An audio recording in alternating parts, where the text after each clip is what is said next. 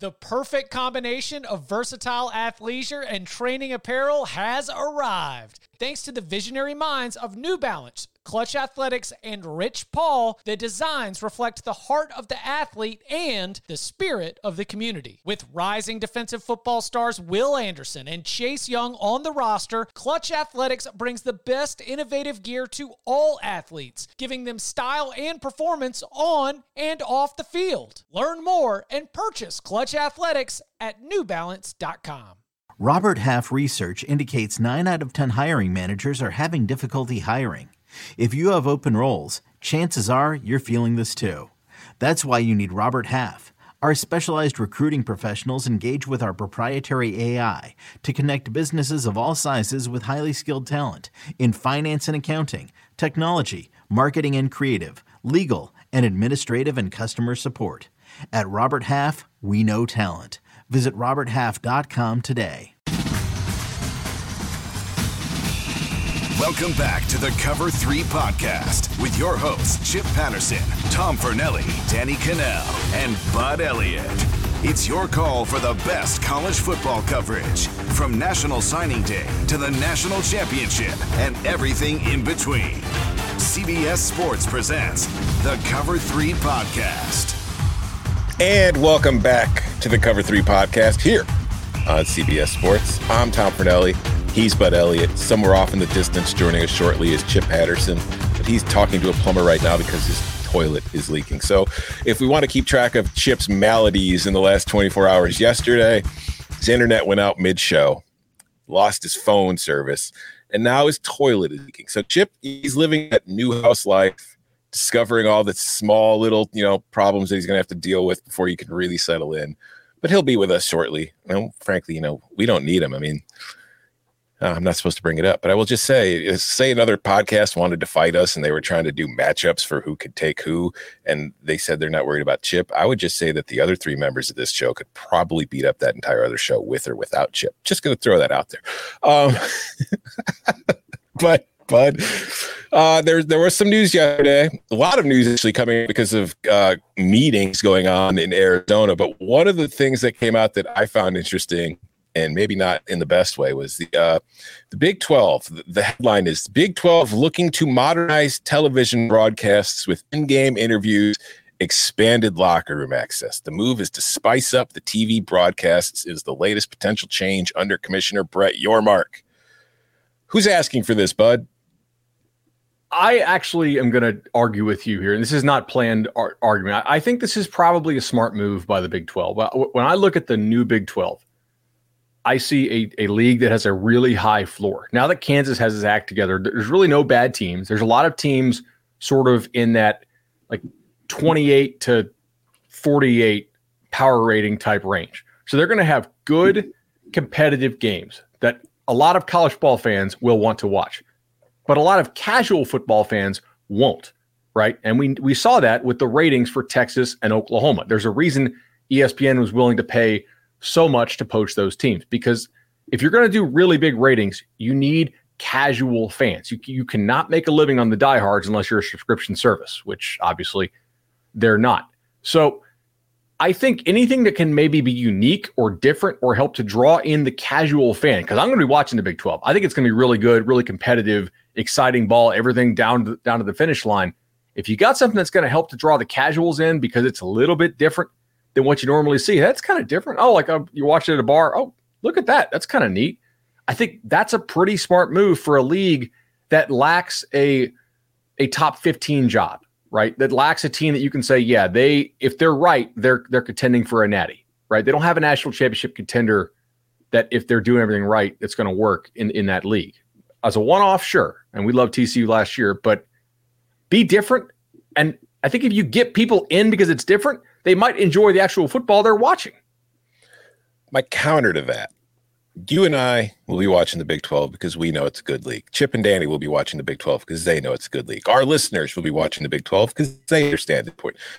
But as a casual college football fan, I'm going to pick a Baylor-Oklahoma State game because I'll be able to hear the coach talking over Georgia and whoever they're playing that week is the big game of the week, or the Ohio State game. I don't think that's a really feasible thing. I don't blame them for trying it. I just have very high skeptical thoughts that it's going to work. And then it's also like, this is the day after the Big 12 is thinking of playing games in Mexico. Why? Like, what are you trying to gain? Like, is Mexico some untapped potential? Honestly, it reminds me of when Larry Scott at the Pac-12 was trying to get the China market. You're a college football conference. You are not a professional sports league. You are not going to be tapping in. Nobody down there is going to care. And as I texted us in the group thread yesterday, this is just my feeling. I could be 1,000% wrong. To me, so far, Brett Yormark is just Larry Scott, Jay-Z contact info phone. That's really the only difference that I have seen so far. I don't know what the Big 12 has done to improve the product of that it's going to have after it loses Texas and Oklahoma since Yormark has taken over. I know that they've done kind of like the British ape thing where like the crossover where they had that at the championship game. Like, it's a whole lot of Instagram stuff to me. I don't know what they're doing to improve the football. It feels very cosmetic and kind of the cool kids are going to like this, but are the cool kids ever really going to like Big 12 football? You're right on that. Now, the one pushback I would have to the Larry Scott thing, I should have put this in the group chat, but is that Yormark at least can also be pragmatic. And the number one thing, like all these other ideas can be pie in the sky and maybe silly and may not work. The one thing that did work was kneecapping the Pac-12 by jumping them in line to realize, hey, our league is not as attractive as it used to be. We need to lock in this deal with ESPN before the Pac-12 can. And like that clearly gave them a little bit of a leg up in some areas on the Pac-12. So even if all of these new crazy ideas that Brett Yormark has fail, like if they all suck, if they don't get more casuals to watch these games, they're still in a better spot than what Larry Scott left, because like Larry Scott's idea for the Pac-12 network was interesting, but the execution, mainly by him and like some of his exec staff was horrendous, right? So I think he's a little more pragmatic than Larry Scott, but there are some similarities with these out there ideas. Do you think that because there's such a large, like Texas and Southwest, or the kind of like Central American footprint in the Big 12, and obviously Texas has a large Hispanic population, that trying to reach out and play a game or two in Mexico maybe furthers your efforts to connect with the Hispanic viewer, which I think is, if you're a TV exec, having a larger population of Hispanic viewers is something you would endeavor to, and probably not something that's happening right now. I don't know. It doesn't. I don't see a downside to it. Maybe. No, I don't know if there's a downside. I just feel like it's doing things to do them. As far as it's more that it's. I don't know how much of an impact it's actually going to have. Like, you might convert a few fans because there are football fans in Mexico. We've seen that with the NFL having success. So maybe you can convert a few. It's just, I don't know. Like, if I'm looking at as an American as far as European sports, I'm into European sports. Like, I like soccer, but if cricket said, we're going to go play a match in Chicago, I'm not going to go watch because I don't give a damn about cricket. You know what I mean? So it's playing there is not really going to do it for me. I don't know. Chip, what are your thoughts? How's your toilet, buddy? I hope that we will have resolution with the great caper of why the master bed toilet started leaking. We will. Oh, if you want play-by-play updates, perhaps I can provide them. It's Bathing Ape, as the youngest of this. I think British ape, Bathing Ape. I don't know whatever it is. I believe it's a camouflage ape. Oh, cool. If the Big 12 is going to capitalize on basketball, now is the time to do it, because they are absolutely running the game in basketball. And Bud, honestly, I had not thought about just trying to expand your customer base, right? Like, just trying to be like, okay, we might have a huge percent of the population in the Big 12 footprint that is not connected to our football product, but maybe we might be able to tap into that. So I think there's probably something to that. All this comes down to the fact, to me, that the Big 12 knows it has maxed out how much money it can make from traditional revenue streams. Mm-hmm. That's a good point. When Brett Yormark is talking to the athletic directors and the university presidents, he's saying, like, look, this deal is as good as I can get. And if you really want to close the gap with the SEC and the Big 10, we are not going to do it from our television deal. We are going to have to do it from other revenue streams. So that was my strongest take from this is, okay, they realize they've maxed out. And I can't say that I hate at least the initiative to try and get creative about finding ways to make your schools more money, because that the in-game interviews, all of this is just trying to do anything to just like get a little bit more value, because otherwise they've maxed it out. I mean, even further expansion would mean they max out, right? Yeah.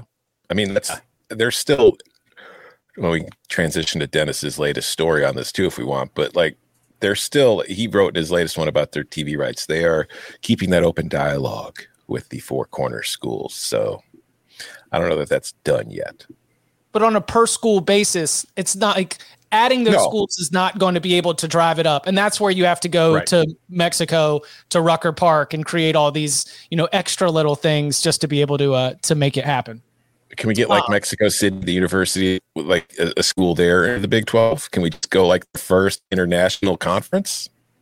Maybe. Do they have a good football team? But they probably have a good football team, but I don't know if they have a good football team. I always like when have you all taken any chat questions yet? No. Okay. I always love when Bud and I don't deal with the peasants, Chip. Let's go. Hey, listen, I'll tell you what. I am 6 feet, 160 pounds. Dainty is not like it's mean, but it is not incorrect, right? I prefer rangy, okay? Like Randy Brickley once described me as rangy but scrappy when we had some things got really, really tense and we were considering what physical violence might look like if I was involved. I am generally not a fighter. Again, 6 feet, 160 pounds. So like dainty, mean, not totally inaccurate, but I fight when I feel threatened and I don't feel like fighting. So, I mean, I thought we weren't going to talk about it. Hey, listen. All right. This one comes from Kyle. Who gets their buyout first, Jimbo or Mel Tucker? Tucker. Jimbo. Ooh. Oh, we got beef. For this reason. A&M has a lot of people who could pony up for it. It sounds like from the reports I've read, Michigan State has one guy that sort of guaranteed a lot of that contract.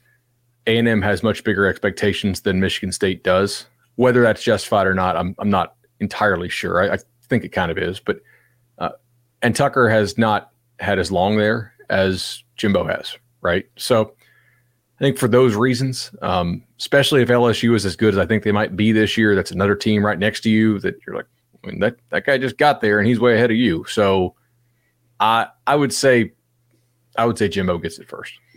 Those are all feasible points. I go with Tucker simply because if you look at Michigan State right now and you look at what's going on in the Big Ten, like not even just looking at USC coming in to join the party, but Ohio State is Ohio State. Michigan in the last couple of years has taken the step forward of winning the conference 2 years in a row, getting to the college football playoff 2 years in a row. And when Michigan State,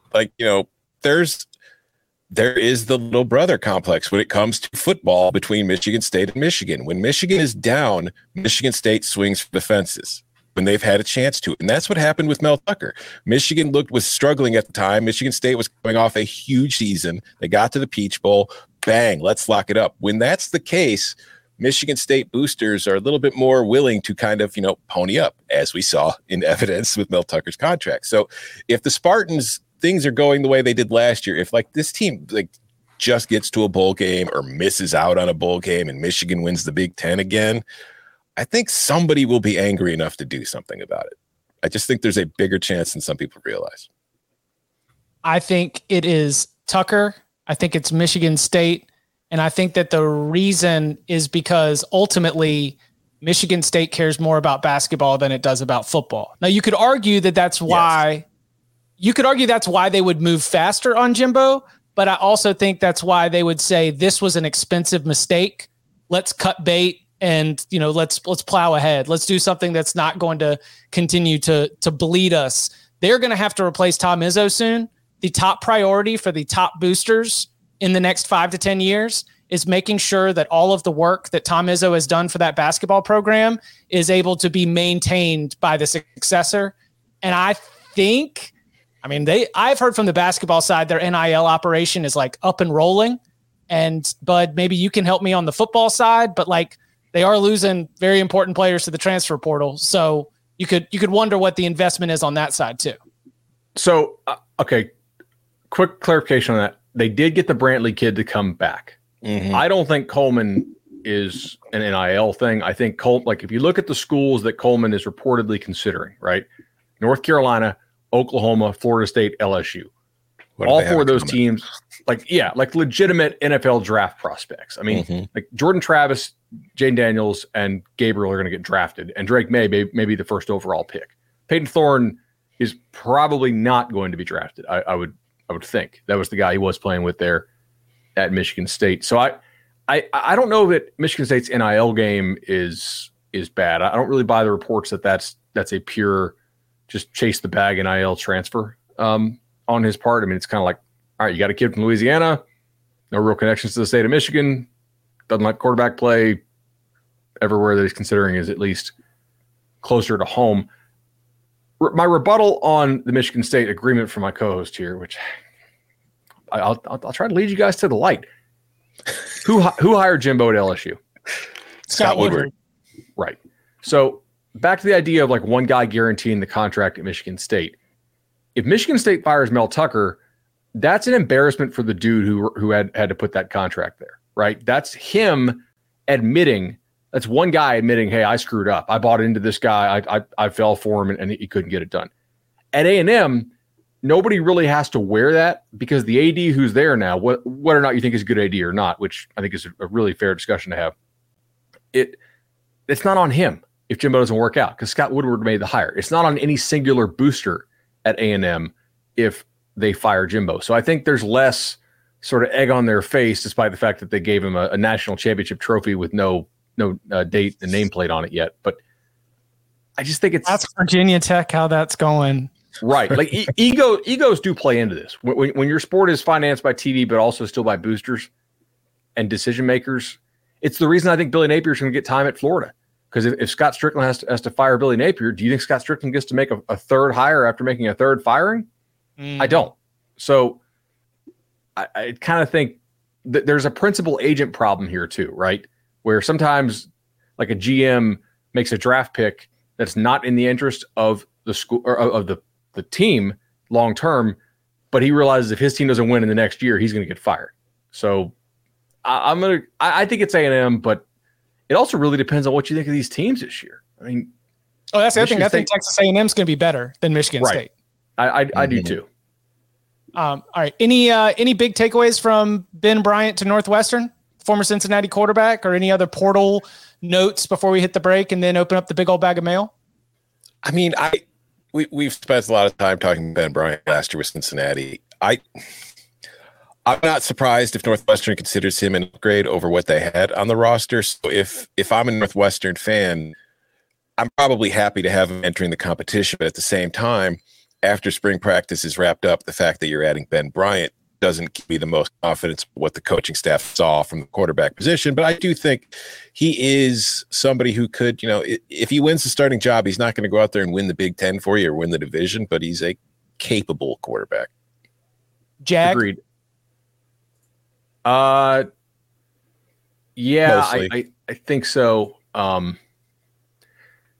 Here's one for you. Have you seen the Jalen McLeod kid Auburn picked up? Or I think picked up? I don't want to break news here.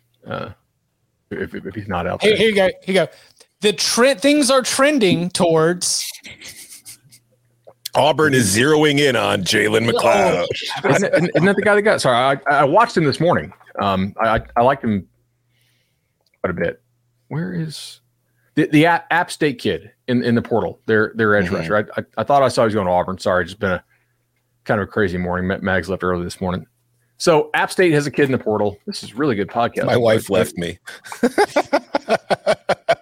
Seriously, yeah, I had to get two kids out the door. If that happened to any of us, I know we'd still show up. We'd need each other too badly. We need to cover 3 fans.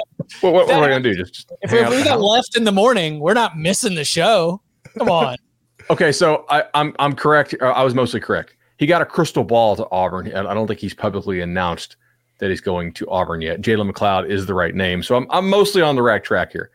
Anyway, like this guy's a pretty nice player for them. I think Auburn is just doing a sneaky good job in the transfer portal. Like they got a lot of targets that are not like top 2 at the position in the portal, but they're acting fast on dudes who are probably like at the upper range of prospects they can get, and they're getting them. Like I like how they rebuilt their offensive line.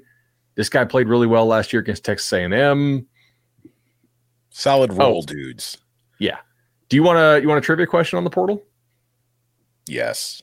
All right. Who is the only G5 conference champion that did not lose a player to the transfer portal to a P5 team this offseason? Troy. No. Tulane. They lost somebody as well. Troy lost the Barber receiver to Oregon. Oh, that's right. Who won the Conference USA? Toledo. UTSA won Conference USA, and Zachary Franklin just hit the portal. So I think we can. I'm sort of preemptively counting Zachary Franklin as a Power 5 player. Come to Illinois, Zachary. Chip nailed it. Toledo. Like I was going through some of the MAC stuff this morning to do my prep, and we're probably losing viewers by the minute. I apologize. Western Michigan lost 6 Power 5 transfers. Toledo won the conference, didn't lose anybody. There's something to be said for having a sweet spot of like good college players who don't have the length or speed to play at the P5 level that don't leave your program. Tryhards. Yeah. Yeah. Really committed to the team. Yeah. Moxie. Hey, you can win the MAC with some people that don't have the measurables. Look at Carlton Marshall at Troy, right? I mean, he didn't get drafted. He's small, and I don't think he ran very well. But the guy's like super good at that level. I think there's an inefficiency, man. Like recruiting at the high school level, and be like, okay, if this guy hits, he's going to be really good at this level, but he's never going to have the length that a P5 team says, yeah, we want you. Coming up on the other side, we dive into the big old bag of mail with a time-honored tradition. If you could change one moment in all of college football history, what would it be? That and more next. eBay Motors is here for the ride. Remember when you first saw the potential? And then through some elbow grease, fresh installs, and a whole lot of love, you transformed 100,000 miles and a body full of rust into a drive that's all your own. Look to your left. Look to your right. It's official. No one's got a ride like this. There's nothing else that sounds like, feels like, or looks like the set of wheels in your garage. With over 122 million parts, you can make sure your number one ride or die stays running smoothly. So there's no limit to how far you can take it. Brake kits, turbochargers, engines, exhaust kits, roof racks, LED headlights, bumpers, whatever your baby needs, eBay Motors has it. And with eBay Guaranteed Fit, it's guaranteed to fit your ride the first time, every time, or your money back. Plus at these prices, well, you're burning rubber, not cash. Keep your ride or die alive at ebaymotors.com. Eligible items only. Exclusions apply. Knowing how to speak and understand a new language can be an invaluable tool when traveling, meeting new friends, or just even to master a new skill. But it's not always simple when you're bogged down by textbooks and structured classes. That's why so many people trust Rosetta Stone. Rosetta Stone is the most trusted language learning program, available on desktop or as an app. It truly immerses you in the language you want to learn, like Spanish, French, Italian, Chinese, and more. You won't just be studying English translations. The Rosetta Stone intuitive process helps you pick up a language naturally, first with words, then phrases, then sentences. Don't put off learning that language. There's no better time than right now to get started. For a very limited time, listeners can get Rosetta Stone's lifetime membership for 50% off. Visit rosettastone.com/rs10. That's 50% off unlimited access to 25 language courses for the rest of your life. Redeem your 50% off at rosettastone.com/rs10 today. Back here on the Cover 3 podcast. This question cycles around every now and then, and certainly it's a fun one to pull from the big old bag of mail. So if you could change one moment in all of college football history, what would it be? I love this question, and there's so many you could do. Do you guys have one that really stands out? Yeah. I have one that stands out to me, but I want to hear yours first, Chip. The pass interference call in the Ohio State-Miami championship game. Oh yeah, let's do some ratings. I think that is like the true beginning of the end for this is vibes, this is just like all the stuff that none of the numbers can account for. But when you get screwed like that on that stage at the very end of that incredible, with like all that roster and that team and everything else, I think if Miami wins that national championship, they do not carry.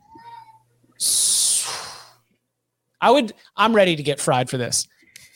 I suspect that there is a little bit of a defeatist, we're going to get screwed by everything that comes from the heartbreak of that moment. And the defeatist, we're going to get screwed by everything, is a losing mindset.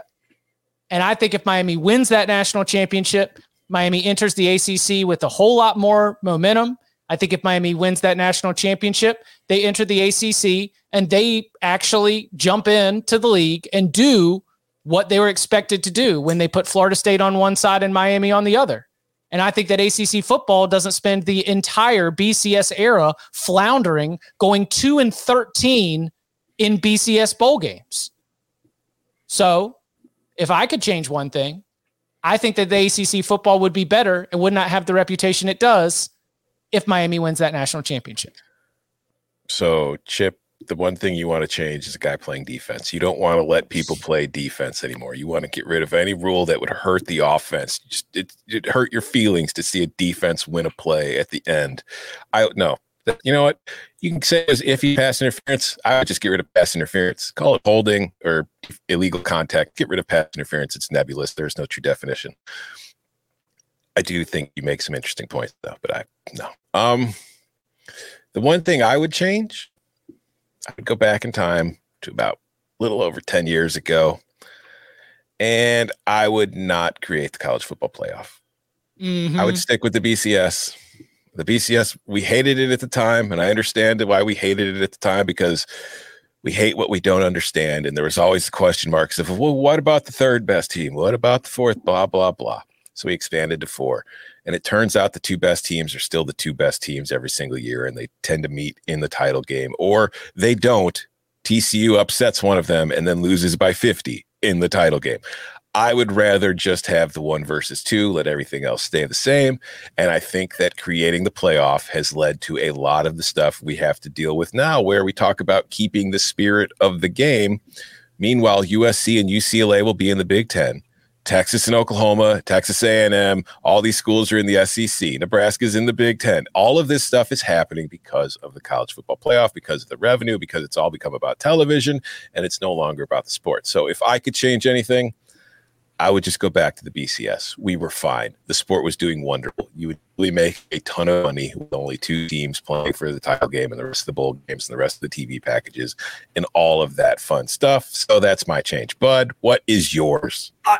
Tom, I'm actually going to agree with you on that, because I just think 4 is the most flawed number. Like, if you told me you wanted to stick with the BCS or go to 12, I'm pretty equally okay with either of those things. I mean, the BCS was really corrupt, obviously, but 4 is the one that I think was uniquely bad for the sport, because you knew that once you created it, all of the coverage would be centered on the playoff. But 4 is such an exclusionary number. Just by rule, if you have 5 Power 5 conferences, and it's just a really bad number. And it was only created because it was the only way you could get some of the power away from the bowl committees that kept greasing the power players in the sport. I'm going to go. To me, there are 2 quarterback injuries that changed national title games, right? Or national title seasons. And there's one that stands out to me. There's probably more than this, but if you go back to like the 70s and 80s, but just in the last like 20 something years, there are 2 that really impacted it. Chris Winkie breaking his neck against Wake Forest, right? Like, Tennessee beats FSU by a score in the Fiesta Bowl because they had to play Marcus Alton, who was terrible. I don't think if you have the Heisman Trophy winner in Winky that you lose to Tennessee. That would give FSU 4 national titles. I don't think it really changes the sport all that much, though. I mean, they would go on to win the following year. Doesn't really matter. So I'm not going to go with that one. And obviously, Winky was fine. Like he didn't end up messed up the rest of his life or anything. The one that I'm going to focus in on here, though, is Dennis Dixon not tearing his ACL in that game at Arizona State, which Oregon still won. But we got to go back 15 years ago to 2007. This is back when teams really did not have an answer for Chip Kelly, if you guys recall. I mean, they beat some very good teams, like they beat a good Fresno team 52-21. They went on the road and beat Harbaugh's Stanford team 55-31. They lost to a number 6 overall Cal team. That's back when Cal was really damn good by 1 score. They crushed Washington State. They crushed Washington 5-score win, 3-score win. They beat a top 10 USC team. They also beat that Arizona State team back when we didn't know Dixon was hurt by 2 scores. That was and then the next week. This was pretty horrific to watch. Dennis Dixon's knee just completely buckles, right? Mm-hmm. And they lose to Arizona, and that was basically like the rest of their season was shot. The next week they're totally flat. UCLA shuts them out. I mean, this is a team that was averaging 48 points a game entering the contest, and then they lose the Civil War in overtime because Dixon with the torn ACL is done. It's like apparently he tore the knee in the Arizona State game. We didn't realize it, and then his knee just collapsed out from under him, like on a non-hit, right? If I recall, it wasn't just going out of bounds. I'm trying. Yeah. It was got him going out of bounds, like on the lower screen. Like as I'm watching on TV, he's coming to the near sideline, and it just gives way. Sucks. I think that team was the best team that year. And LSU won the national title with 2 losses, right? And they crushed Ohio State, I think, in the Sugar Bowl they had to play there. I believe so. That changes the sport, I think, because if you have a team that's not named USC that's won a national title in like the last 25 years, Washington got one in, was it 90 or 91? I think 91. That gives the Pac-12 a lot more juice because Oregon's been close 2 other times. They lost to Ohio State and they lost to Auburn. Whether or not Michael Dyer was down, I guess, is up for debate. But that's like the one QB injury that I can really think of that changed the sport just a ton. Here is a question from the chat. This one comes from Matthew. Matthew asks, if the transfer portal was around for Josh Allen, do you think he would have been swiped by a bigger program, or who else could have possibly changed school? Yeah, for sure. He'd have been gone somewhere for like his final year. Especially with the way that the quarterback transfer dominoes fall, and you're sitting out here trying to load up on anybody with tools and potential. Then he definitely would have gone to a Power 5. He would have left Wyoming and gone to a Power 5 program who needed a quarterback. I mean, I think too, like, especially if you look at it worked out for him, but Josh Allen was playing in an offense with Craig Bohl as his coach. Like, if he wanted to improve, he was worried about his NFL draft stock, he would have moved on to a bigger program with a more kind of, pass happy offense than the one he was in Wyoming. Okay. Ben Roethlisberger, I think, absolutely is a guy that stands out. Like nowadays, the MAC would not keep was he top 10 pick? Yes. He was early first. I know that, yeah. Would not keep like a top 10, top 15 pick at quarterback just with how things go. So like he would be one that stands out to me. Well, it's funny, like think of how things have changed. Roethlisberger is a great example because when Roethlisberger was drafted, like action for most people, like who the hell is Ben Roethlisberger? Because he played at Miami, Ohio, and this was when the MAC wasn't playing on Tuesday, Wednesday nights all the time, so you didn't really get a chance to see any of these games. So yeah, like I remember my reaction was, he looks pretty big. I have no idea who he is. Good luck, Steelers. Worked out pretty well for him. Do you think somebody would have plucked Jordan Love? For sure. Yeah. Do you remember the Jordan Love for Heisman material? Yeah. I don't. Oh, you didn't get that mailer? You didn't get the nice little notepad with like, oh, you know what else they sent? Shout out to Utah State. They sent candy hearts.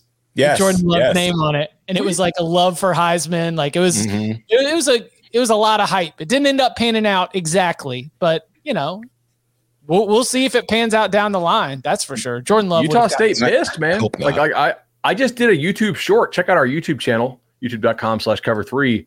on the best Heisman campaigns ever, right? And I like Candy Hearts. I would have maybe put you guys on there. Didn't send it to me. I still have my Ed Oliver horse bobblehead around here somewhere. That was a good one. That kind of started the whole bobblehead trend. Ron Dane weekly postcards for him to break the record was good. Pretty good. West Virginia sent out a record for Jeff Hostetler called Old Hoss to remind people, which is kind of like there's some pretty wild ones. Navy did something for Roger Staubach. That was kind of the OG one. I think there's a couple of other good ones in there. It's got a bottle of maple syrup that Illinois sent out for Chase Brown last year because he's Canadian. So there you go. There we go. and head on over to youtube.com/cover3 to check out that short. Again, Bud throwing up the best Heisman campaigns. Coming up on the other side, why should any 5-star recruit sign a national letter of intent? Why do they? Should they? And what are their options? We'll dive into that. And is Liberty going to lose a single game in the regular season? Next. Okay, picture this. It's Friday afternoon when a thought hits you. I can spend another weekend doing the same old whatever, or I can hop into my all-new Hyundai Santa Fe and hit the road. With available H-Track all-wheel drive and 3-row seating, my whole family can head deep into the wild. Conquer the weekend in the all-new Hyundai Santa Fe. Visit HyundaiUSA.com or call 562-314-4603 for more details. Hyundai, there's joy in every journey. This episode is brought to you by Progressive Insurance. Whether you love true crime or comedy, celebrity interviews or news, you call the shots on what's in your podcast queue. And guess what? Now you can call them on your auto insurance too with the Name Your Price tool from Progressive. It works just the way it sounds. You tell Progressive how much you want to pay for car insurance, and they'll show you coverage options that fit your budget. Get your quote today at Progressive.com to join the over 28 million drivers who trust Progressive. Progressive Casualty Insurance Company and Affiliates. Price and coverage match limited by state law. Did you guys see this Bama thing? No. What? They just fired their head baseball coach. For the betting scandal.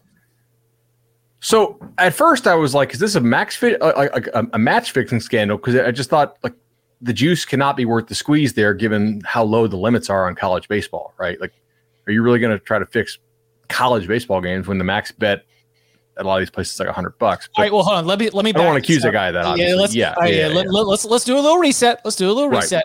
So, the Gaming Commission in Ohio signaled, like the oversight group that they have signaled unusual activity on an Alabama LSU baseball game, and they stopped taking bets on that game, and they stopped taking bets on Alabama baseball in general until the matter was resolved. What I had read was that it seemed like just like if you know a guy's out in a football game, right? Like you may bet that side, like a lot of our listeners probably do if they happen to know somebody's out. And the books were slow to react to that. Like they didn't know the starting pitcher was out, but I'm curious to see where this story goes, because this seems like it's a little more than that, but I don't want to accuse the guy of something. I was like, I don't know. When I had first seen like tweets, like there's no way that like there can't be a match fixing scandal in college baseball. Like it's just not. Why do you say there can't be? Well, like in college basketball, you can get down sizable wagers even on bad games. Like an average account can probably still get 1,000 or 2,000 on some crappy teams that are like 280th versus 310th or something, right? Like if you're going to do something like that, you would need to have places you can get down to make it worth your while. I don't know. I mean, I guess there could be. Just all I know is if I've learned anything this week when it comes to the media and college baseball in the same space, you should be careful of what you say because there are repercussions. What happened? Just saying, if you're trying to grow the game and maybe you're reading something and you don't read ahead, you might say something that might cost you your job. Oh, yeah. I didn't realize that was college baseball related, but yeah. No, it wasn't, but the person. Okay. All right. Yeah. So I don't know. That's a wild story.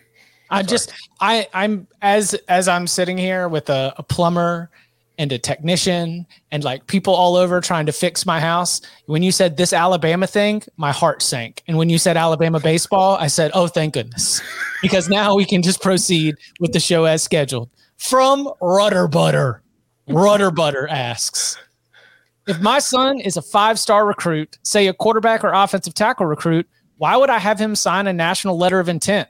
What benefits does it give the most elite players out there? And I know that, Bud, you've talked about this a little bit, so I feel like I know the answers to the test, but I like where he went with some of these follow-ups. The top teams would still risk taking an elite prospect if he doesn't sign the papers. If players don't sign NIL and aren't on scholarships, can they transfer as many times as they like? Does the NIL prevent them from transferring?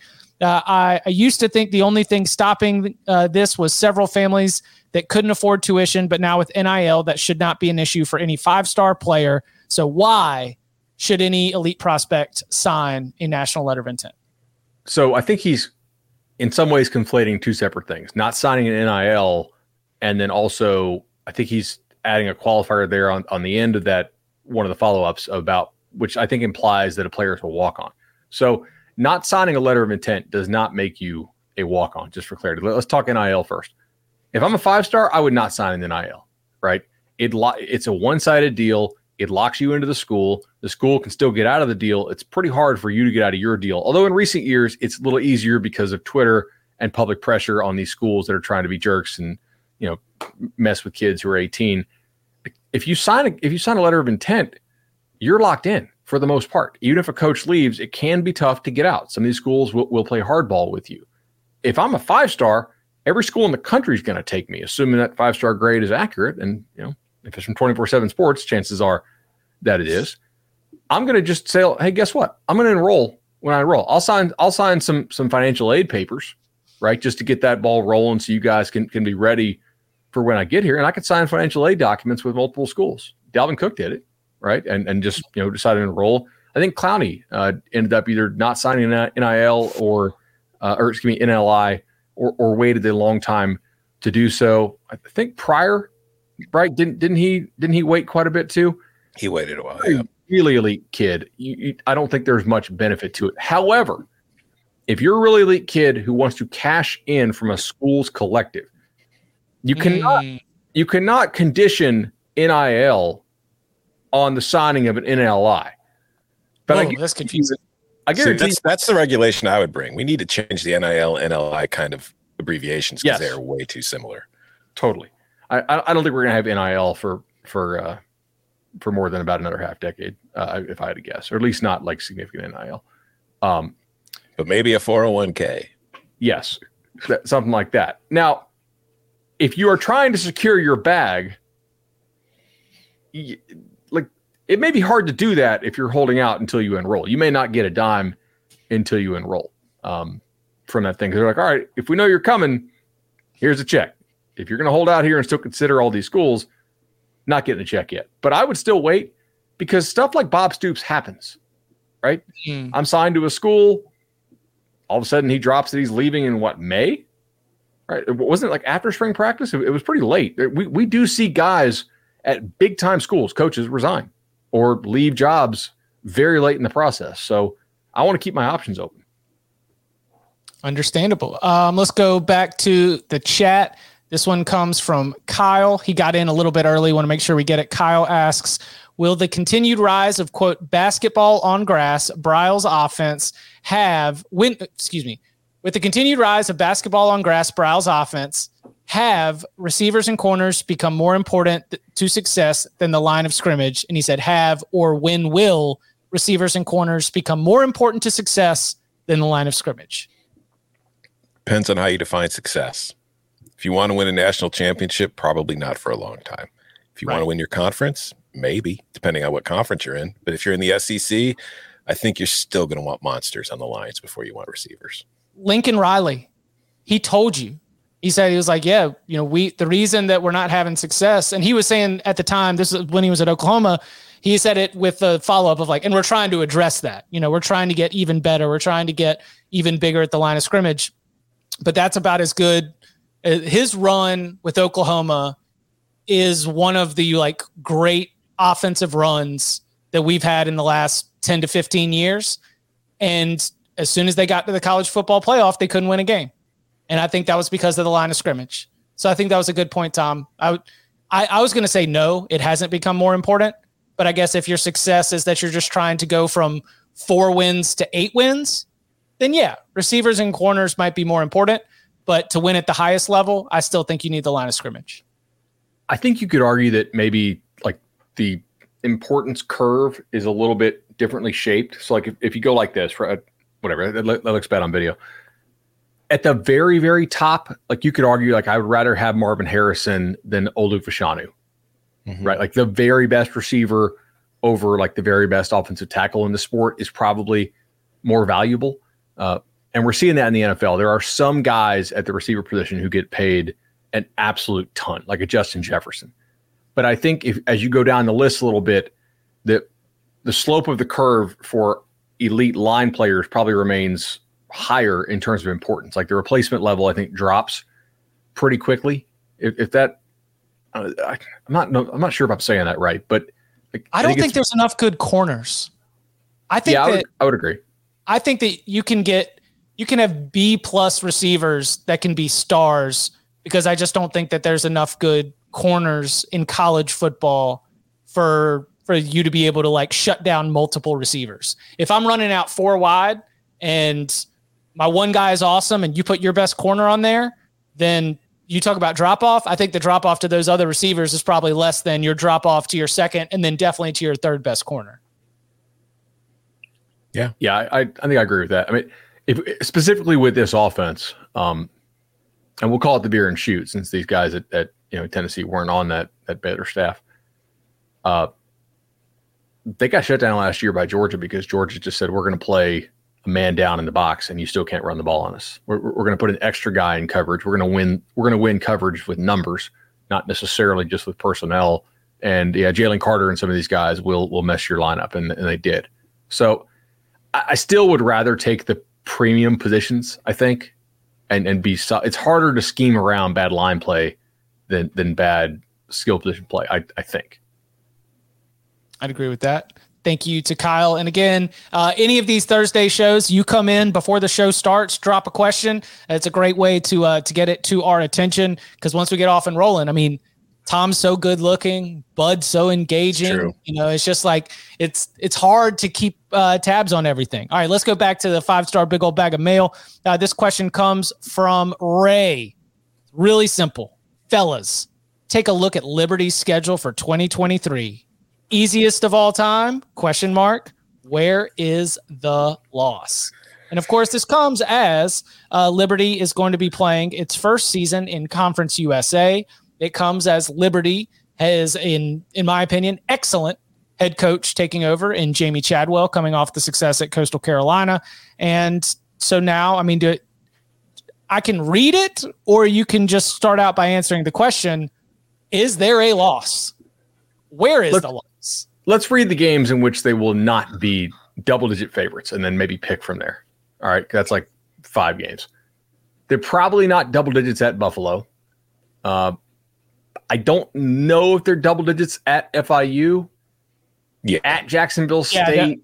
Yes. Close to it, I guess. Jacksonville State probably going to be better than most people assume, but yeah. If the quarterback gets the waiver, they're still waiting on that. The Webb kid, he needs the 7th year. Middle Tennessee, they will not be double digits over, I don't think. At Western Kentucky. Yeah. They will not be double digit favorites. Louisiana Tech, who I know today got a JUCO commitment from a D tackle that a couple of schools in CUSA we're looking at. And then at UTEP, depending, like UTEP's been okay. This is the easiest schedule in the country, though. Yes. Oh, like if we were to run some strength of schedule numbers, they would be 133. I think so. And it would be like, if you were to run the numbers among teams that don't play an FCS game, I think it would be like 133 by a mile. And so just, I can run through this real quick. They open with Bowling Green, non-con on the road. They play New Mexico State. They play Buffalo on the road, FIU, Sam Houston, Jacksonville State, Middle Tennessee, Western Kentucky, Louisiana Tech, ODU, UMass, and UTEP. And for those who, again, are just sort of keeping up, Not only is Liberty in Conference USA, so is Jacksonville State, so is Sam Houston. Those are all conference games for the Flames. The only game, do you think that they will win a game? They'll lose a game? No. If there is a loss, where is it? At Western Kentucky. Is it the easiest schedule of all time? Perhaps. They'll lose a game. Probably at Western Kentucky, but they will lose a game. I don't think they're talented enough to just look at their schedule as easy as it is and say, oh, yeah, that team's going undefeated. It's hard for me to figure out what this team is because last year they had some – do you remember what they were last year? Like they had some nice wins and also just pulling this up. They had some really, really weird losses. And I think part of it was maybe the team checking out because they knew Freeze was leaving. But they finished with 4 straight losses at UConn, Virginia Tech, New Mexico State beat them by 35. That's what I'm saying. Yeah. And they lost to Toledo in the bowl game. They played Arkansas really tough. They beat Arkansas. That's what got Hugh the job. They beat the crap out of BYU. I think that was the game when we all thought that the QB for BYU was hurt. Mm-hmm. Aaron Hall. Yeah, and they weren't saying anything. Speaking of making wagers on some hearsay on injuries. Right. They almost lost to Gardner Webb. They beat Gardner Webb by a point. They really didn't kill UMass. They played Akron, who was the worst team in the MAC, pretty close, to a single score game there. Single score against UAB. They lost at Wake by 1 point. I mean, it's hard for me to get a feel on what the baseline of this team was because looking at the schedule, they played way over expectation in the 3 biggest games that they had, or 4 really if you count Vatek of the year. And I think that was Freeze. If you told me, and I don't know this, but if you told me Freeze was like, I'm going to try really hard in these 4 biggest games because we don't play in a conference, so it doesn't matter if we lose some of these whatever games, nobody will really notice. I would buy that. Mm-hmm. I mean, they were probably 100 points. They were probably 3 touchdowns better against the spread against the 4 big teams that they played. Yeah, I'm not judging it, but I think it's pretty safe to say Hugh was auditioning in some games compared to others. Is ODU the next closest threat? And that game is going to be because in-state rivalry. It's not going to be a conference game, right? ODU is Sun Belt. Think that could be it? Possibly. Yeah, it could be. Because I don't know what to make of Jacksonville State. At UTEP, UTEP could be. At UTEP could be, but I mean, ODU's got the Virginia Tech win. ODU's I think Ricky Ronnie's a good coach. I mean, shoot, we just saw ODU have multiple players put in the NFL draft. I mean, I know Western Michigan seems to be pretty happy about getting Hayden Wolf, the transfer, and I think he might got beat out there at ODU. So that probably says there's some positive signal to that. I think you can read into it that ODU may be better this year. I will say to that UTEP game in El Paso in late November. Might not be the warmest environment, might be pretty windy and cold. Liberty might struggle in that. Could be. If I'm UTEP, I'm playing that game at night, by the way. I am doing everything I can to make that a night kick. 100%. All right, let's do one last one, and let's do this one from the chat. Kyle asks, could FSU be a little fool's gold this year? Was their run to end the season more of a product of their greatness or a bad ACC and a favorable bowl draw? Yeah, totally could be. I mean, so if you look at this, look, we've said this a little bit too. So, last year, they went 1-3 against the 4 best teams they played: Wake, NC State, Clemson, LSU. But with the package of but they were hurt. They were hurt. You are able to build in some excuses there that make it a little more palatable. Put the medicine in the ice cream and you're going to be able to get it down. And then when they went on their run, they played. I mean, it was really a joke of a schedule in terms of who was actually available for the teams they played. I think they played 4 straight hurt or backup quarterbacks, or both, or hurt backups in some cases. Louisiana's kid was out for the year. Syracuse was a mess injury-wise, and they pasted them 38-3. Miami, I mean, Van Dyke has a non-contact arm injury in that game. Probably shouldn't have played.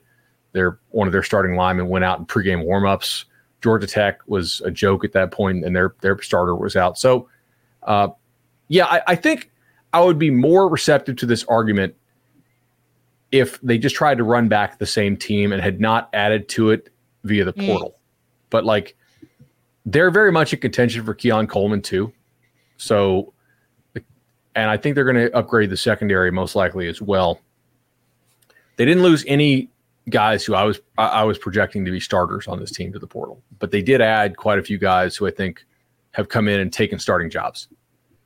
So I think the roster's better. I saw Schlabach rated him third. I'm not with that. But like, if you want to put him anywhere between like 5 and 12 to start the year, I really don't have a huge problem. Hell, if you want to have him 15, that's fine too. Like I can totally see the skepticism. No chance. At least they had them. Like, at least they did pound the bad teams down the stretch, which is a sign of a team that's getting better. Like they beat the crap out of those guys. Florida State's back. No chance. Not Florida full State's school. back. College Florida football playoff back this year: Georgia, Florida State, Texas, USC. Everybody is back, and they're coming after the dogs.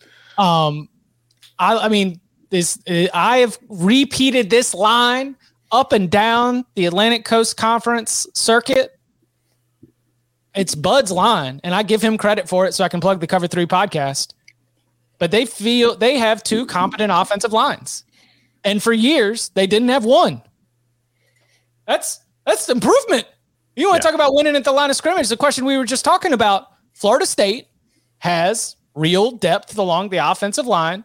They've got good skill players. They've got a dynamic quarterback. They have an elite edge rusher, a solid defense, great defensive backfield. They're just like, they are not a national championship contender when you stack the roster up, but damn, they don't have a lot of holes. They don't have a lot of concerns. And that's a great place to start, especially considering where Florida State has been, which in my opinion has been held together by duct tape as much as possible. Yeah. Noles are back for sure. Noles are back. Undefeated. Sure. Here we go. It starts in Orlando. It finishes in, where are we for the national championship? Like, I don't know. It might finish in a semifinal against Texas or USC first too. You don't know, but they're getting there undefeated. Nobody's stopping the Noles. Georgia, Florida State, Texas, and USC. Mm-hmm. I'd watch. That'd do ratings. That'd do numbies. That'd be huge ratings. Yeah. Three teams that haven't made it in about a decade or have never made it. And then Ohio State and Michigan in the Rose Bowl. Boom. Ah! See, this is it. We're just telling you exactly the best way that you can live your college football life. The best way you can live your college football life is to come and spend every Monday, Wednesday, Thursday, 11 a.m. Eastern time with us, youtube.com/cover3. We will be back on Monday with more, and you can follow him on Twitter at Tom Pernelli. You can follow him at BudElliott3. You can follow me at Chip_Patterson. Gentlemen, thank you very much. I will fight any podcast out there, anytime, any place.